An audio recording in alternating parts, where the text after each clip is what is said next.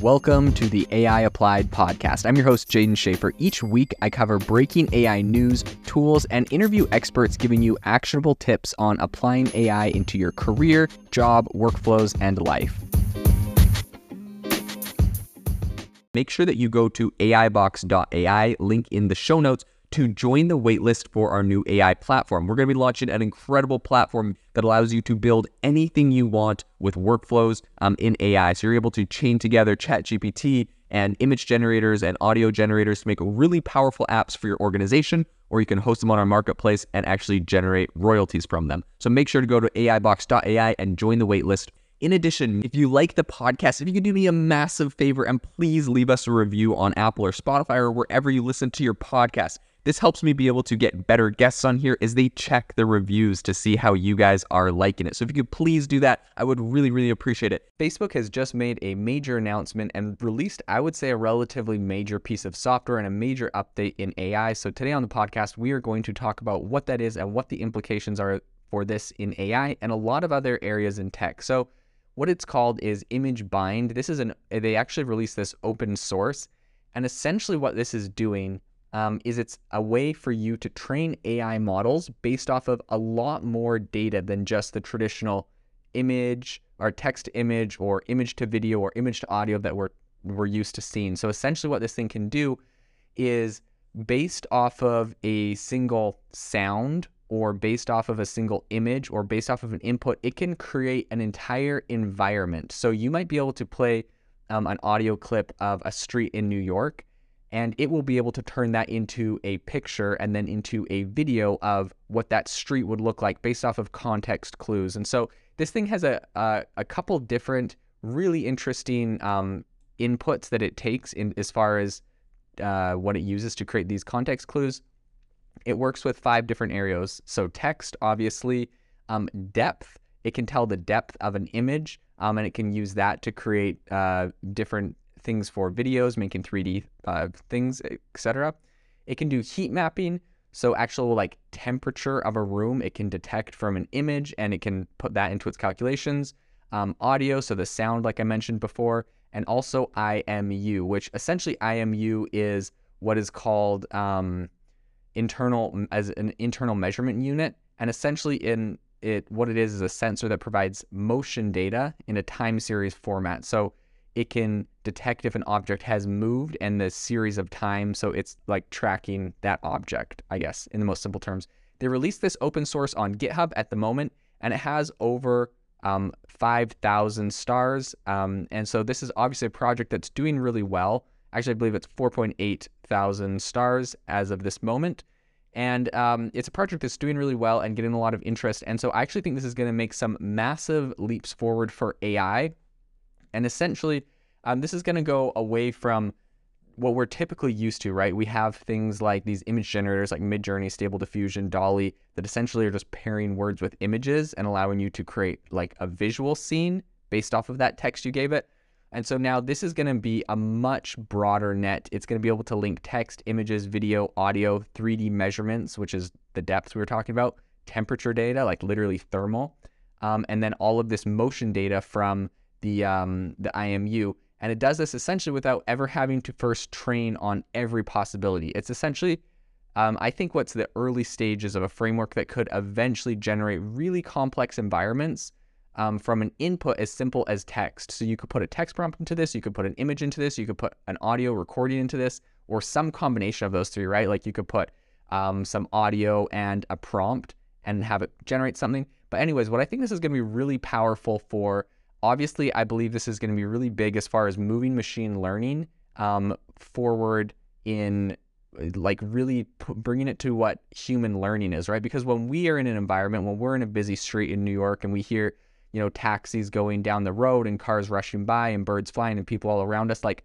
we learn based off of all of this data that our computer, our mind, our self is internalizing, and we know like what situations are safe, what areas are good, what places are familiar. We have all these different context clues, and like we have so many different pieces of data that we're inputting to make our decisions. And up until this point, AI is right now just reliant on text input. So they're creating this model where this AI can take inputs, like all sorts of inputs, and it can create scenarios. Now, a lot of people are talking about the fact that they believe the reason that Facebook is coming out with this and working on this and open sourcing this, giving this to the public, is because they want to create powerful tools for VR, right? This is a perfect application for VR. It's kind of a no-brainer.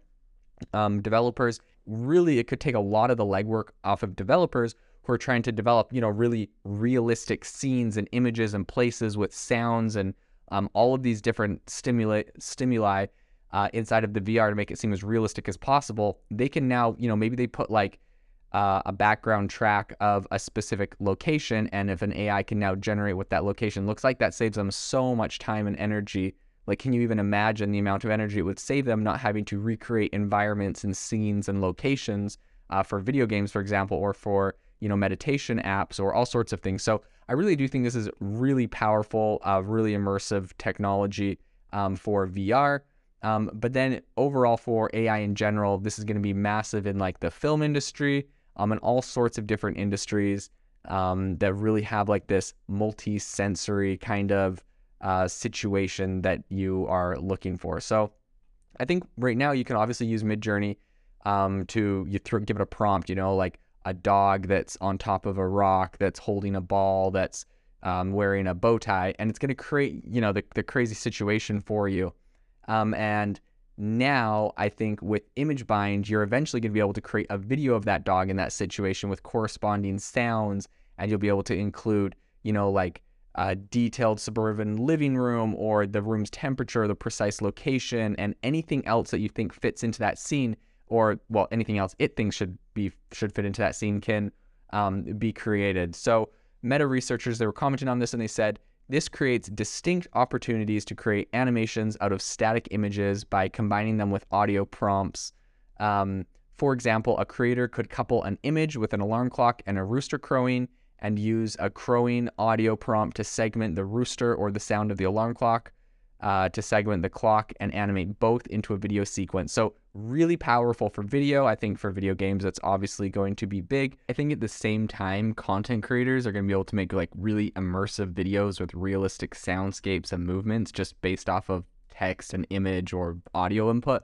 I could even see a world where I took this podcast and a picture of myself sitting in front of my desk and had it recreate, me talking in front of my desk and making the video instead of me having to record, theoretically.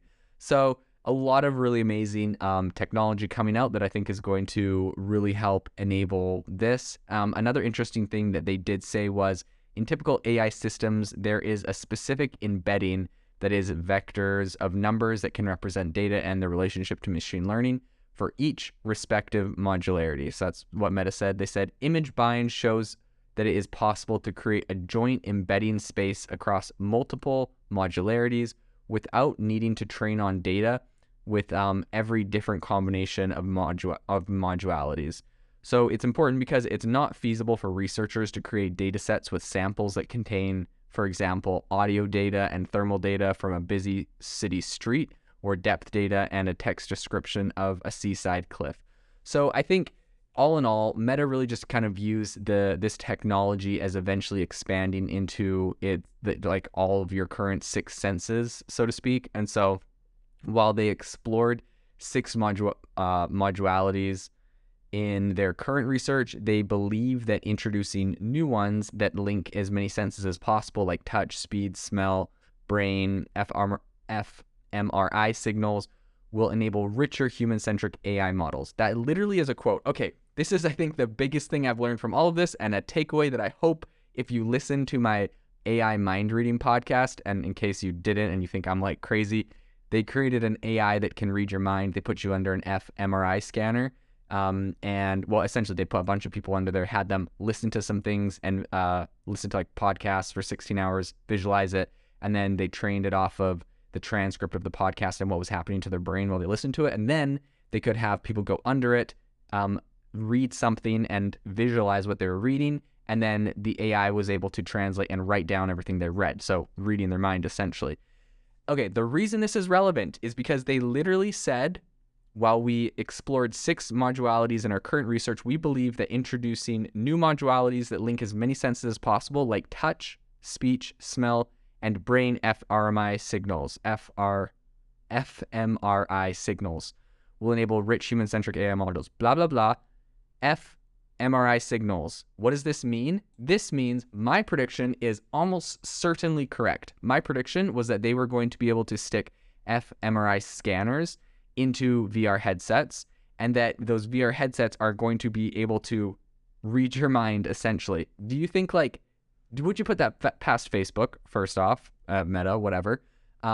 They have an ads business. They want to know every little bit of personal information about you. In fact, a lot of people don't know, I'm in marketing, and Facebook literally, they obviously have a profile on every single person that's on their platform. They add a ton of data to that profile that you never gave them. They will literally go to credit bureaus and buy data from them about you, and add it to there so that they know what your annual income is, they know what your credit score is, and people are able to target ads at you based off of that. They buy third-party data from like thousands of sources to create the most complex profiles essentially on you and everything you do and see outside of Facebook, irrespective of Facebook, just so their ads business is better. So would you put it past them to literally, like what they just said, that having brain fMRI signals is going to make their AIs better? Would you put it past them to put that technology into headset? And now a lot of people are like, hey, this is kind of crazy, like as if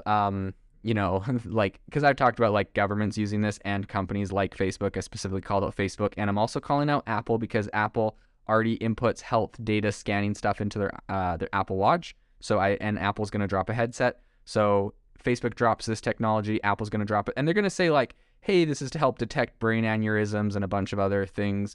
Sorry, this podcast is turning into the conspiracy theory hour. I gave you the data, and now this is what I also think will happen from this. And by the way, as far as conspiracy theory, this is not a conspiracy theory. I will bet you money that this will actually happen, because they literally put this in their press release that the fMRI set data is going to make it more of a rich experience, aka they have to get that data from somewhere. And since you're not going to go into an fMRI scanner, they're gonna have to get it from you somehow. So it's gonna come from VR headsets. And anyways, people are like, oh man, but those machines are so big. Well, I was doing a bunch of research, and back in 2013, they actually created a technology to get those devices in a much, much smaller form factor. And so I believe, just based off of the advancements they had back in 2013, I didn't hear a lot about it since, but they're gonna get that thing into a headset. 100% they're gonna get that into a VR headset, and then they'll be able to read your mind, and when they show you an ad on your VR headset in your metaverse, they're going to be able to detect, like, did you react positively or negatively to it? They're also literally going to be able to read the thoughts in your mind, so that's kind of alarming, like the words you're thinking. And beyond just the words you're thinking, there's a lot of data that has come out, or not data, there's a bunch of research, like these AI reports that came out where they are able to, you can visualize a face and they can draw the face. You can also visualize a scene and they can draw the scene. Like they can recreate it in an image. And it's not as obviously as powerful as like Midjourney. It's not like quite literal. And some of the pictures, like visualize this face, you visualize it and it's like a little bit off. But come on, this technology is going to get better. They literally can pull images out of your mind and literal phrases, words, text, and thoughts out of your mind. So in any case, do with that what you will. But I, for one, will probably not use any technology that has an fMRI scanner in it that is scanning my brain, or has a capability, even if they say they won't. Because imagine like third-party hacks on something like that, where like you're using an app and it like accesses your fMRI scanning like capabilities of your device, and it's like, oops, wasn't supposed to do that. Like all like phones have had similar hacks where like, hey, delete this app because it's like a spyware app. Okay, yeah, would you like a spyware app on your VR headset that's reading your literal thoughts, transcribing them, and sending them to a foreign government or a company or any organization? In any case, I think this is probably a good place to end off on this podcast episode. This is going to be a very big place to keep watching. I think this has a lot of implications for AI. This may be one of the biggest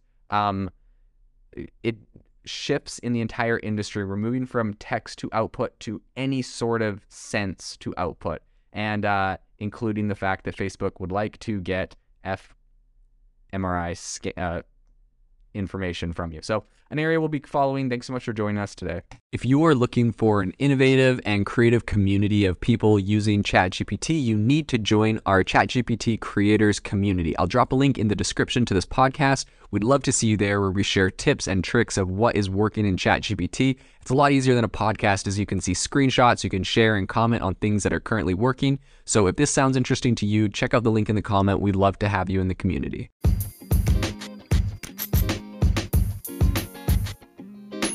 Thank you for tuning in to the AI Applied podcast. Make sure to rate this wherever you listen to your podcasts, and have a fantastic rest of your day.